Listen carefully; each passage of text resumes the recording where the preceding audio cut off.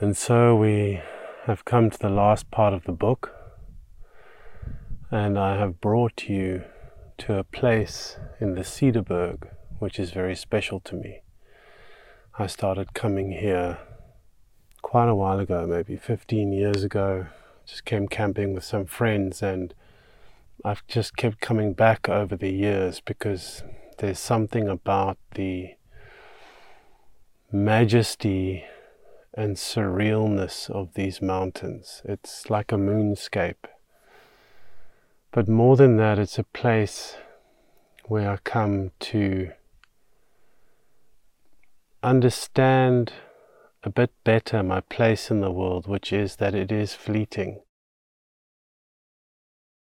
To be among these old mountains and stones and structures is to understand how quick the spark of life is, how fragile and how precious.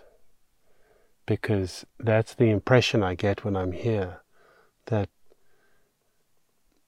these mountains will endure. My coming and my going means extremely little to them.